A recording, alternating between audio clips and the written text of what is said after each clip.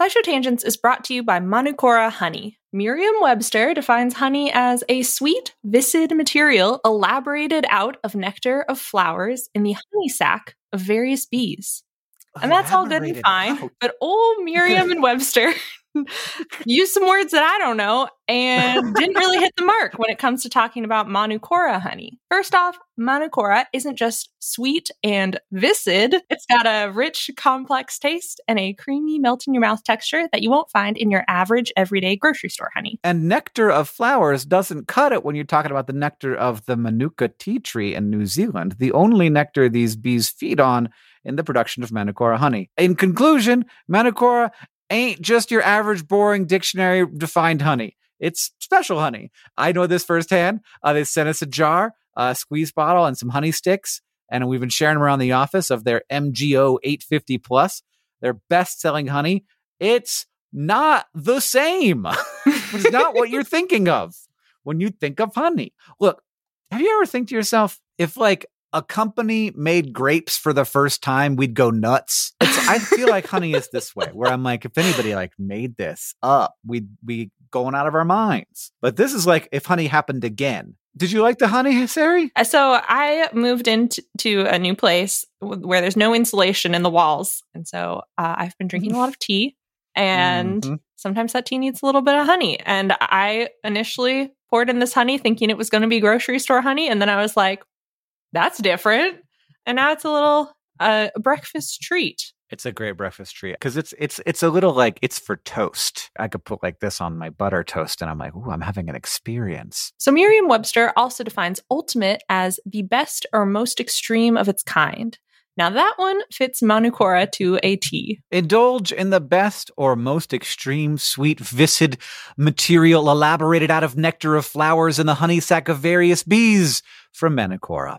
If you head to manukora.com/tangents, you can get $25 off their starter kit, which comes with the MG 850 Plus Manuka honey, a free travel pack of honey sticks, a free wooden spoon, and also a free guidebook. That's manukora.com/tangents to get $25 off your starter kit.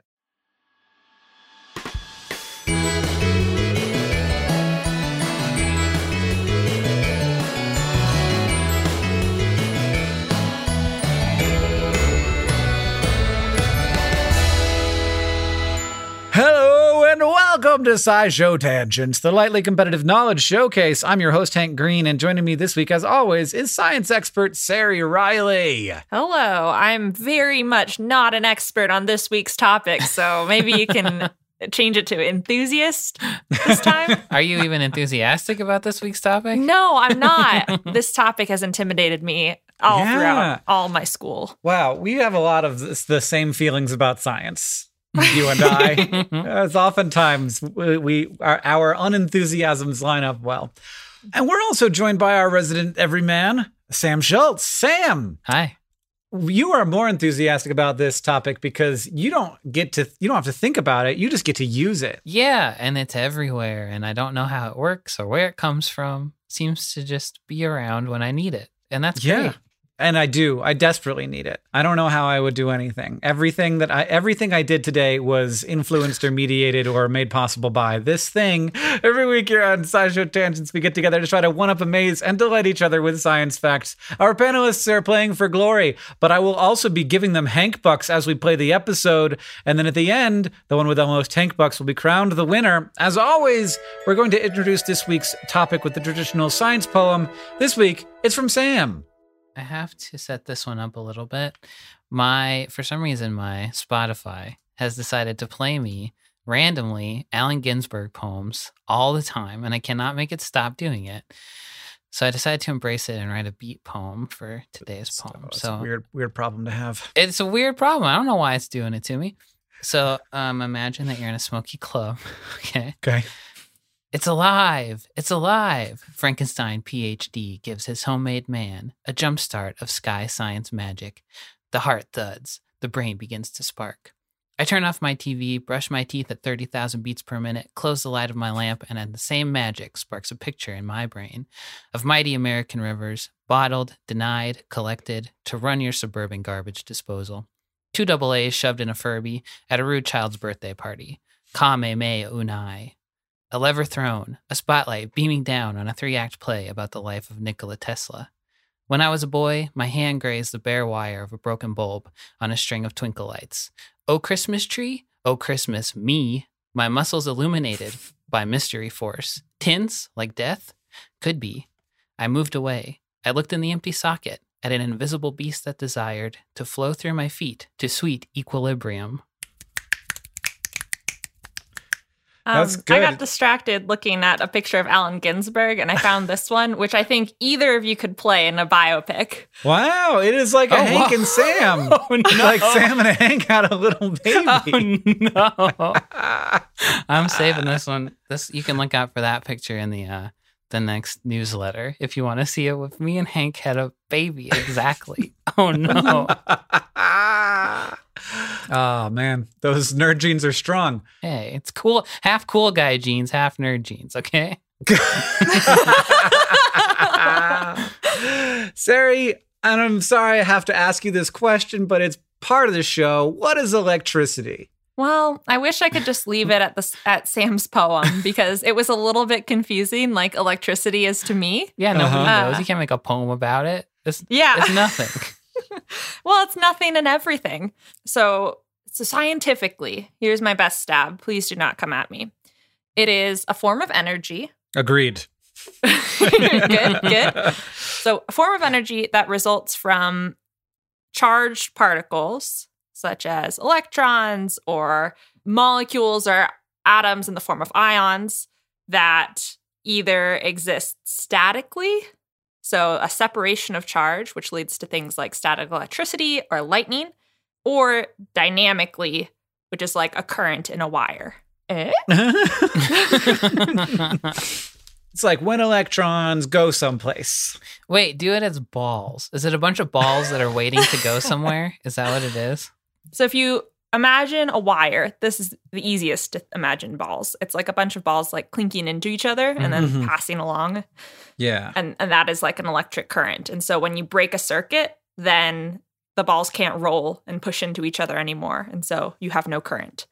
I feel like we had the word electricity before we knew what the heck it was. And so it's basically like we've retroactively defined what it is.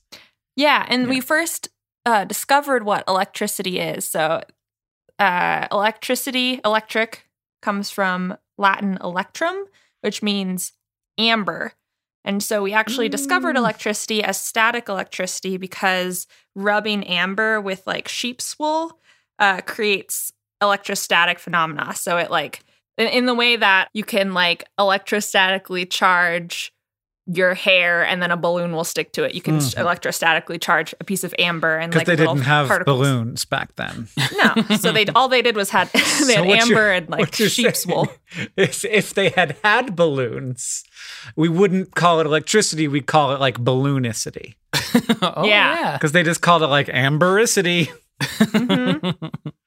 Okay. Yeah, I also read that like we knew about electric fish for way longer than we knew about electricity, which I think is wild. Like ancient Egyptians were grabbing electric fish and getting zapped and being like, whoa, the hell was that? That's not what I expected a fish to do at all. The thing about it is like electricity from an electric fish or from amber, like attracting particles, and this is where it gets like very wibbly in my mind, is specifically like movement of electrons.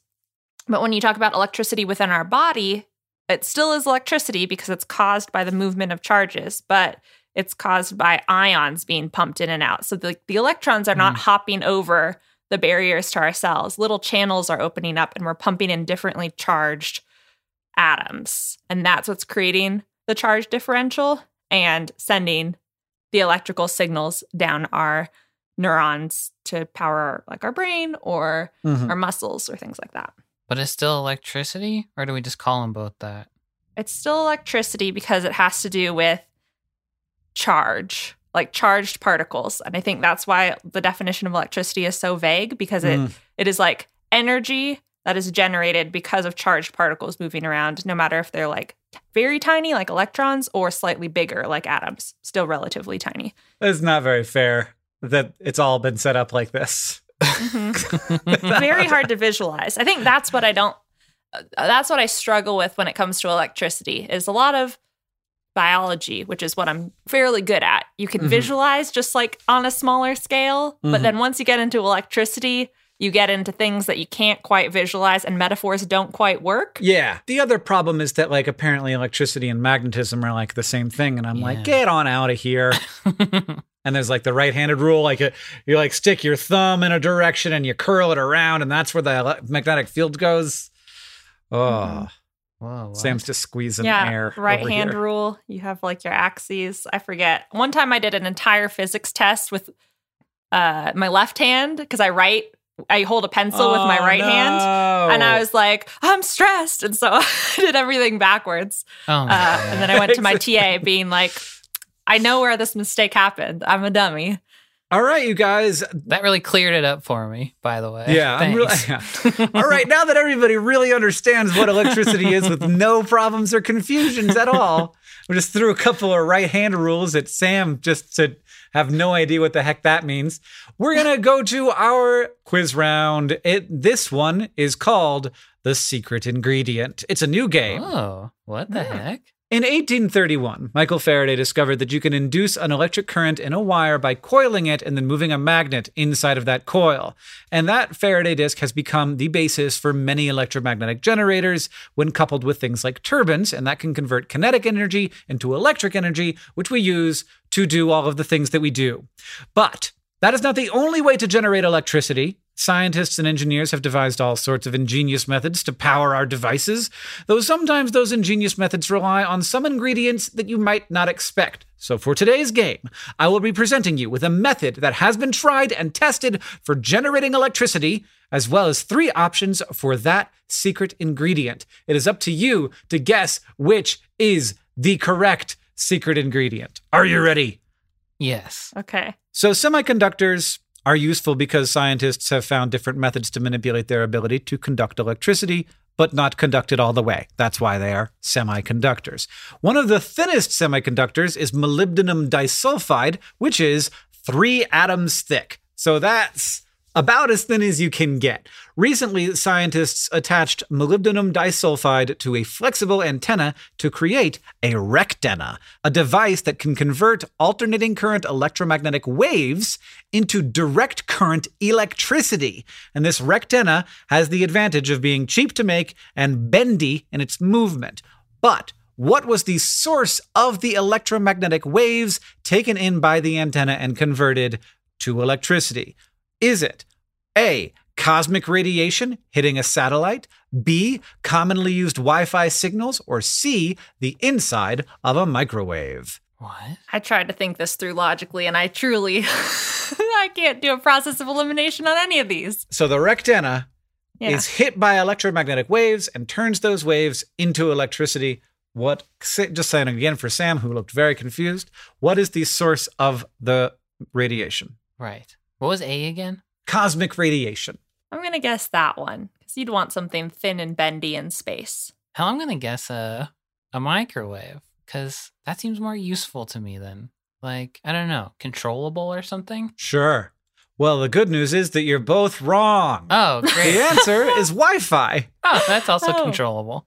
So a bunch of these rectennas are things that we've been looking at to, like, there are like 4 waves that are around. If you can capture very small amounts of energy, maybe you can use it to do some like sensing of the environment or something. But traditional rectennas haven't been able to convert at the frequencies that Wi-Fi signals use. And there are a lot of Wi-Fi signals around, so it might be useful to be able to do this. Mm-hmm. But the molybdenum disulfide material used for this device is flexible and fast at converting signals, making it capable of converting Wi-Fi into electricity. When the researchers tested their device with a typical Wi-Fi power, they were able to produce 40 microwatts of power, which is not very much, but it's enough to power a small silicon chip or an LED. Probably a pretty little LED. Yeah. Just a little. It seems like maybe a little guy. Someday that could be useful, but yeah, it's very cool. I don't know what we're going to do with it, but maybe something. A flashlight for a bug. Well, that's prescient, Sam, because we're moving into biology, which is full of chemical reactions and molecules that can be used to generate electricity. And that has led to the construction of enzymatic biofuel cells, which use the transfer of electrons between enzymes that are linked to some kind of substrate to generate electricity. In one such device, scientists used the enzymatic breakdown of a naturally occurring sugar called trehalose to generate power. But there was one key step that they needed to take in order to get the sugar and get their biofuel cell working. Was it A, they implanted it into the head of a cockroach, B, they attached it to a bioreactor full of lab-grown meat, or C, they planted a lawn full of grass and biofuel cells? Oh. Don't mow it. Okay, so like the cells would be hooked up to the grass, and while the grass was doing its thing, it would be collecting some kind of residual breakdown energy. Using the breakdown power. of the energy of the trehalose in order to hell? create electricity. This is a dang Matrix, right? Is this what they're doing to us in the Matrix? Turning us into biofuel batteries. Yeah. Every human mind produces it's enough as it's 2D batteries. Whatever. Is that what they say in the Matrix? I don't remember. I just remember thinking like there are much better ways to create electricity. Robots. Yeah. Just wipe us out. Gosh. What was the middle? There was cockroaches, grass, and... Lab-grown meat bioreactor. Ooh. These are all great. Cockroach will run away from you, though. Biomeat, that seems like it'll be hard to maintain. But the grass, that seems like it's in the sweet spot. Doesn't run away. Takes care of itself. Yeah. That's the one I'm going to go with. Grass. Sam's going with grass. Okay. Even though it can run away, I'm going to go with cockroach because I think it has to be something like meat is dead. I think it needs to be something living. Well, grass is living. It's true. So it could be so either of you could be right, but it is in fact the head of a cockroach. Ew. Yeah. Not the future I want to live in. Oh, sorry. They also did do it with a shiitake mushroom. Is that a future you want That's to live much in? nicer. Oh, Yeah. that'd be fun. Little Yeah. mushroom friends powering our cities. Exactly. So the hemolymph of a cockroach contains trehalose, the sugar underlying this reaction. They used a female cockroach because their abdomens are larger than males. And the procedure did not have any long-term effects on the cockroaches. So they turned out just fine. Both the cockroaches and the shiitake mushrooms were able to produce electricity, though it was a very small amount of electricity. But good guess, Sam. If a mushroom can do it, grass can do it. I was almost basically right. That's yeah, right. they didn't try grass. That means Sari has 1 point and Sam has nothing. Can Sam make a comeback here with our final round of secret ingredient? Thermoelectric elements can turn waste heat into electric power with only a small temperature difference. And while thermoelectric devices often use bulk inorganic semiconductors, those can be expensive and also bad for the environment. Recently, scientists coated paper with a semiconducting material, turning it into one part of a thermoelectric device. What was the other component? Was it a scratch and sniff sticker, a pencil, or a hole puncher? A hole puncher? I don't know how any of that would be useful. Sarah, you go first this time.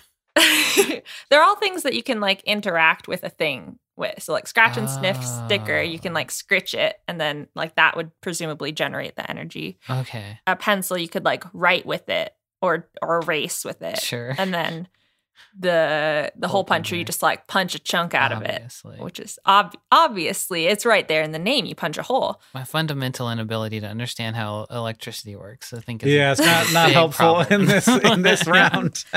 But Hank did say thermoelectric, so something that generates heat, which is all of these things. Yeah. Like friction can generate heat. So this is the two elements that would be different temperatures, and it would allow if one side was a different temperature than the other side, then that would create an electrical gradient. Oh. So it's not the application that's creating the electricity. So different sides are different heat. I will go with scratch and sniff sticker then, because you're scratching one side and that'll be the hot side and also the stinky side. And then there's the cool side, which is on the other. Okay. But why? I'll just go with hole puncher because there's a lot of stuff going on with the hole puncher. I feel There's like so much going on with a hole puncher. so many moving pieces. It's true. But the answer was the pencil. Oh. They needed apparently a side that had a bunch of graphite powder and clay. that turns out that graphite powder and clay mixed together, which is what a pencil lead is made out of, is both electrically conductive and stable. And also, like, really available. Mm-hmm. It's around. So to create their thermoelectric devices, the scientists traced pencil on regular paper, and then they painted the semiconductor on top of that. They also created an improved thermoelectric pencil lead by mixing graphite with a semiconducting material called indium selenide, which increased the power output of the device that they created. What are they doing with it? I don't understand at all. So they make one side hot, and then that creates an electrical current between the two sides. And then what? You can take that current out and turn it into a back massager. Probably not. Charge your phone. Probably a very, very small current that you would use to, again, power a very small chip or an LED. A flashlight for a bug. Yeah. So bugs are squared away on flashlight technology. Yeah. They're just like very increasingly fancy potato lights. Like, you know, those lemon connected to a light bulb. It's just like a very, very small one. Flashlight for bug. Okay. All right, everybody. Well, Sari came out of that one point ahead. An unhonorable win. Which I guess is all that matters. And now it's time to take a short break, and then it will be time for the Fact Off.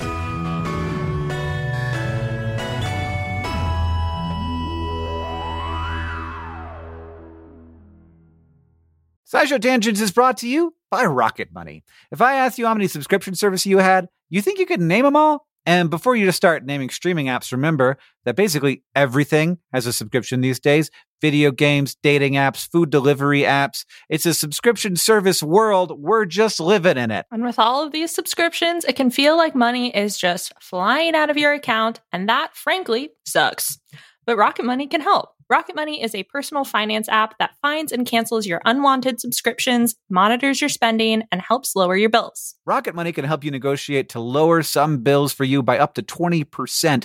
Rocket Money has over 5 million users and has helped save its members an average of $720 a year, with over 500 million in total canceled subscriptions. Escape from the planet of the subscription services and stop wasting money on things you don't use. Cancel unwanted subscriptions by going to rocketmoney.com/tangents. That's rocketmoney.com/tangents. rocketmoney.com/tangents. SciShow Tangents is brought to you by Shopify. Hank, when you started your career as the internet science man, was opening an online store something that you were really thinking that hard about, or something you thought you'd do in a billion years? I was making a shop before I was the internet science man. Oh, what? That was the first thing I did. I was that first. Wow, I got to learn my Hank history. How did that go for you? Good. Here's what I'll tell you. Like the part where we start selling a thing and you get to see the number go up is so exciting. And when it's just like you by yourself, you got to be careful. But luckily, Shopify has all kinds of little tools to help you with that, to help you with increasing conversions, to help you with managing orders, with customer support, with all of the stuff. Because it's I don't know. It feels like the industry standard. And so there are all kinds of plugins that you can use to make your Shopify work for you in particular. That's right. Shopify is a global commerce platform that helps you sell at every stage of your business, from vlogging in your parents' basement to treading the boards of Carnegie Hall. Now, it was my basement. It was my basement of my own home that I was renting the downstairs of. If you say so. From your first sale to your 1 millionth, Shopify is here to help you grow. And they've got a proven track record, my friends. Shopify powers 10% of all e-commerce in the US and powers entrepreneurs in 175 countries. They have, as Hank mentioned, the internet's best converting checkout, 36% better on average compared to other leading commerce platforms. And they have award-winning customer service, because businesses that grow with Shopify. You can sign up for a $1 per month trial period at shopify.com/tangents, all lowercase tangents. Go to shopify.com/tangents now to grow your business, no matter what stage you're in. Shopify.com/tangents, all lowercase.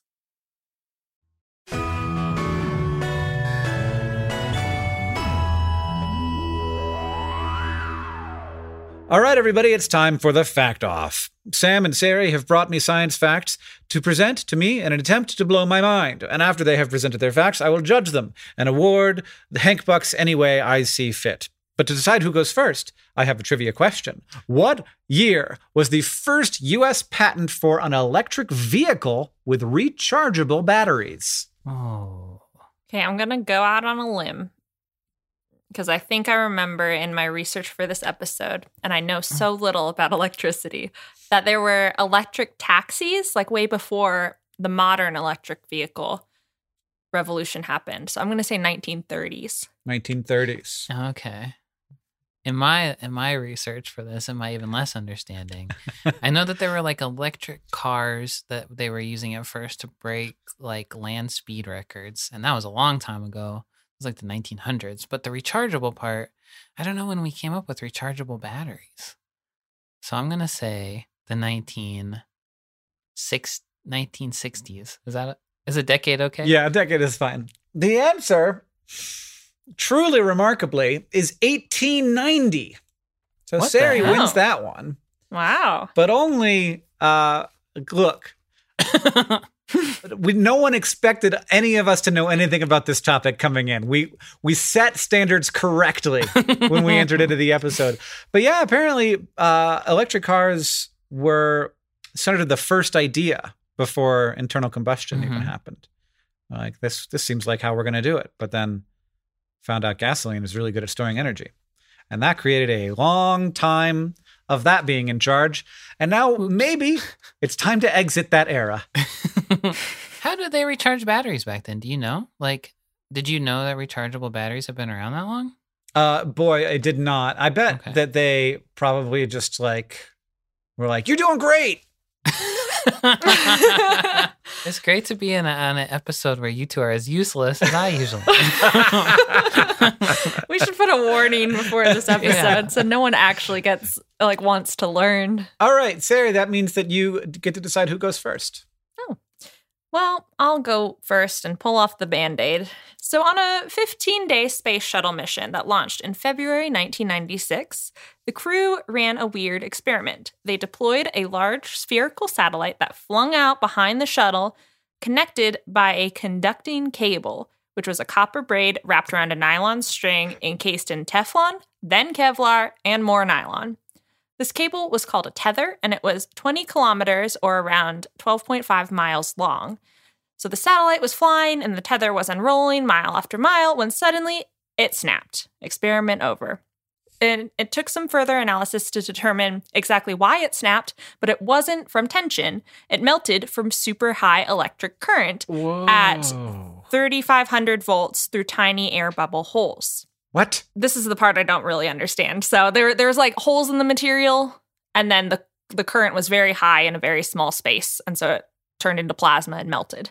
So this was obviously a big sad day in space experiments, and the media viewed it as an expensive failure, but it's just this. one. Really? Yeah. I was 2.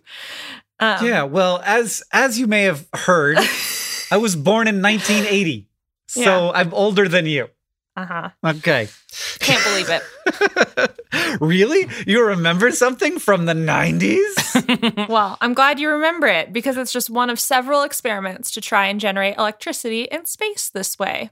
And the whole idea of a space tether is to generate electricity like a dynamo, where, and this is where the understanding gets wibbly, there's one magnet rotating in another magnet's magnetic field, which then generates a current of electrons. So the rotating magnet is the little ball satellite, and the big magnetic field is the Earth, or like generated by the Earth. So the idea is to use the magnetic field of our planet to power things, whether it's like a space shuttle or a satellite in orbit. But there was too much power. They were like, we did too good, or there was like some kind of flaw in the device that made the current run unevenly so that it ripped itself apart or melted itself. Yes, that is what happened. I think there was a materials engineering problem. So as the current was building higher and higher, and they were like, great, this is wonderful, then there's a material problem. And so it got too concentrated in one part of the tether and then melted and then snapped off. That's wild. And as far as I can tell, this mission was a failure, and there have been a variety of different failures that are like unspooling errors where tethers get stuck. It's just been bad conditions to deploy a tether. It seems like a very materials-heavy experiment to like fling something out on a really long rope. But there have been smaller successful implementations of this idea, like the Small Expendable Deployer System, which was a 500-meter tether attached to a smaller satellite. So some researchers are still exploring this with little guys like CubeSats, which are 10 centimeters cubed. And even though it sounds like kind of a wacky, ridiculous way to generate electricity and won't fulfill dreams of being a big solution to spacecraft propulsion or anything big like that, it works and could be good for something. And that's the only conclusion I could draw. I mean, I do love that it was just like, wow, it's working so well. Look at all the electricity. And then just like the electricity just melts the thing. Mm-hmm. Does that mean it was working really, really well? It was working really well, but also good. it was not working well at all because they had planned for it to not melt itself. And it did melt itself. So that is a failure state. You've got to harness the electricity better. So like it was working, but like the whole system had flaws in that. It's just like if your Christmas lights outside, I don't know, the cable melts and pops and breaks, then it's like there's something wrong with the system, even though if the electricity flowed correctly, you would have nice, pretty lights. Sam, what do you got? Whether you're an actor in an action movie about to deliver a killer one-liner, an inspirational speaker trying to motivate a room full of bored office workers, or a politician whipping a crowd of potential voters up, there's one trick you gotta know to keep people hanging on your every word. The dramatic pause. And it turns out some animals might know this trick too.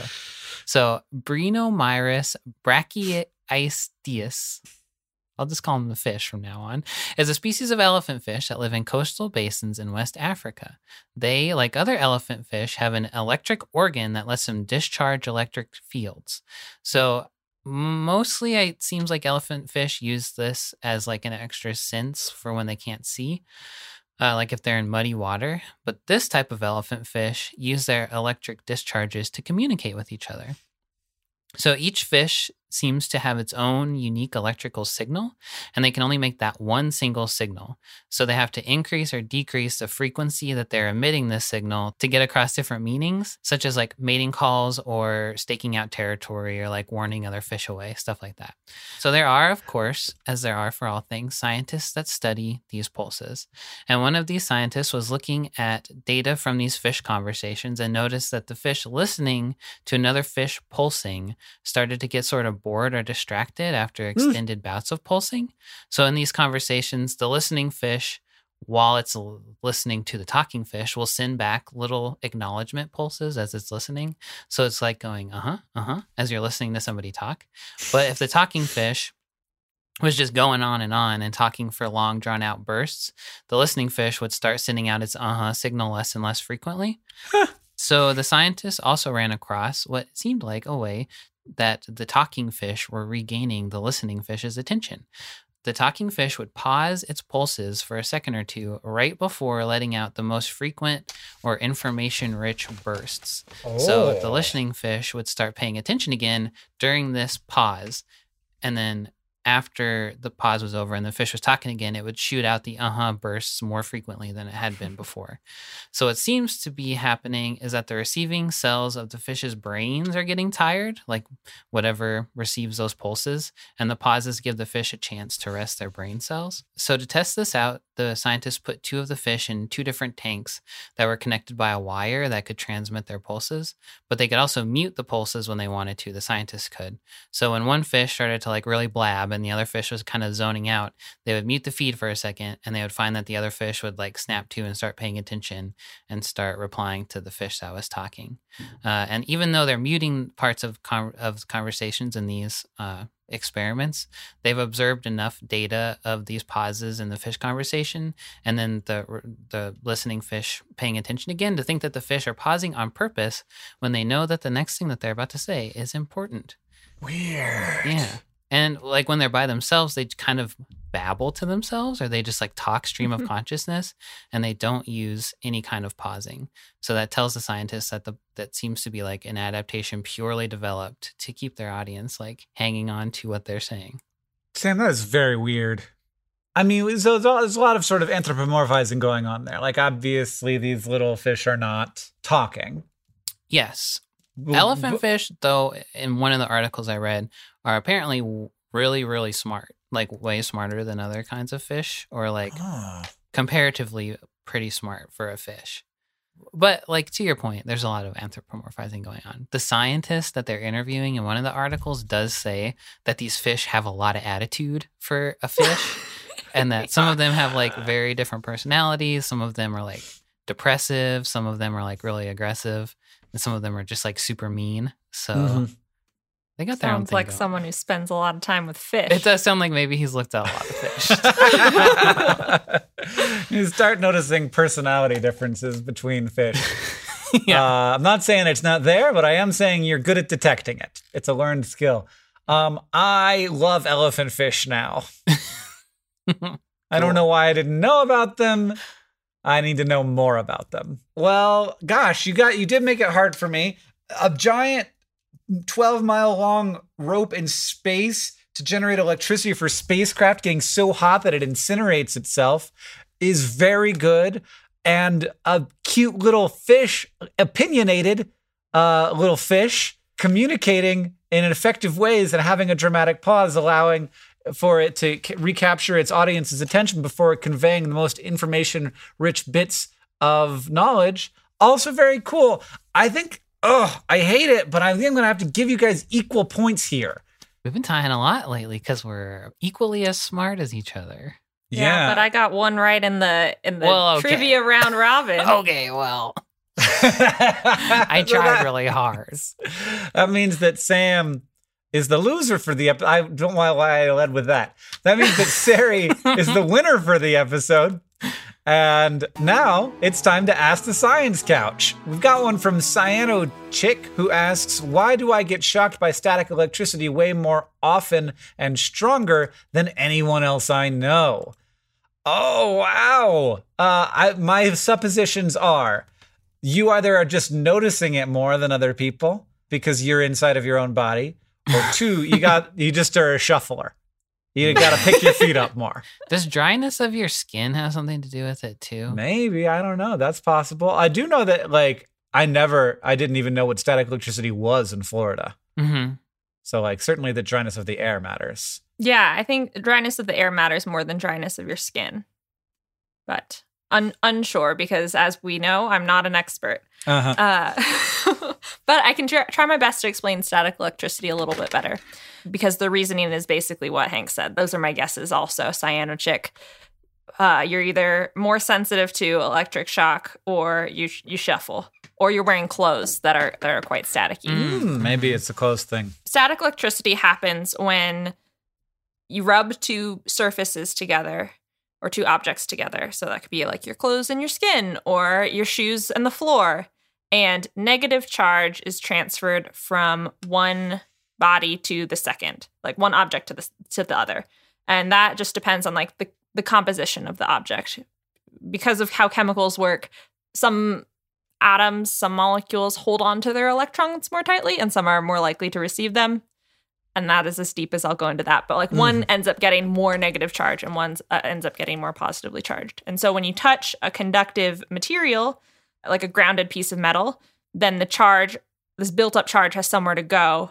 And there's a difference between your charged surface, whether it's like your body or your shirt, and the ground, which is like the grounded piece of metal, not the physical ground. Mm-hmm. And that creates that spark that shocks you, or makes the snapping noise. And so you can like build up static electricity when you're shuffling your feet across carpet, or like rubbing a balloon against your hair. And it depends on the material that they're made out of. So shoes that are pretty insulating can build up a lot of charge. And this is where I stop understanding molecular structure. But like certain combinations, like pretty insulating shoes with older nylon carpets, can end up with a lot of shock. Like scooting around with your fabric, like your clothes, on certain kinds of chairs that are like nylon, can create static electricity more regularly. If the air is drier, so less humidity, then the air is less conductive, and it's harder for charges to just dissipate, so they're more likely to build up and cause more static shock. So that's it. It's some combination of your lifestyle and or when people have different pain tolerances. If I get a tattoo, it'll be different than anyone else getting a tattoo, and that's like needle pricking. But in that same way, and do not touch an electric fence, but if you I did at one point because I was curious. Apparently I thought that was the best way to satisfy my curiosity, but like it affected me much less than it affected my friend who also touched the fence and like was in more pain. Because I was like, that wasn't that bad. It was like a little static electricity. And they were like, that hurt. It's like the TikTok challenge or what people are doing where they have like the electric cramp simulator. Period menstrual cramps. And they have different people wear it. And it's just like, there are so many things, both in life experience and like psychological experience, because pain is like how your brain processes events that tell you how much pain you should be in and how you react to pain. And so if you've spent your whole life saying like, oh, this is nothing, oh, I shouldn't respond to this, then your pain tolerance goes up. And it is wild. And I think there should be more studies on it, but very interesting. That's also cool. Well, as expected, we didn't really have a great answer for you because because we should really stick to biology. If you want to ask the Science Couch your question, you can follow us on Twitter at SciShow Tangents, where we'll tweet out topics for upcoming episodes every week. Thank you to at Simfing12, at Fox Naruto Max, and everybody else who tweeted us your questions this episode. If you like this show and you want to help us out, it's easy to do that. First, you can be our patron of ours at patreon.com/SciShow Tangents. You can get access to things like our newsletter, where you can see me and Sam's love child, Allen Ginsberg, and also our bonus episodes of our special patron-only podcast, Q and Bidet. Okay. It's becoming canon, whether you like it or not, Sam. I'm forcing this on Sam. I'm sorry, Sam. Second, you can leave us a review wherever you listen. It's super helpful, and it helps us know what you like about the show. And finally, if you want to show your love for SciShow Tangents, just tell people about us. Thank you for joining us. I've been Hank Green. I've been Sari Riley. And I've been Sam Schultz. SciShow Tangents is created by all of us and produced by Caitlin Hoffmeister and Sam Schultz, who edits a lot of these episodes as well. Our social media organizer is Paula Garcia Prieto. Our editorial assistant is Tabuki Chakravarti. Our sound design is by Joseph Tuna Medish, and we couldn't make any of this without our patrons on Patreon. Thank you. And remember, the mind is not a vessel to be filled, but a fire to be lighted.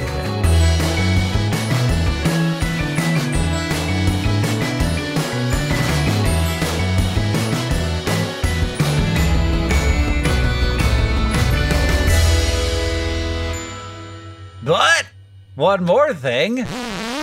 For at least 5 years, the Helsinki International Horse Show has been fulfilling its electrical needs by turning to one of its most easy-to-find resources, the poop of their horses. In 2019, they generated more than 150 megawatt-hours by burning more than 100 tons of manure with forestry residue. So they had to mix some stuff in as well.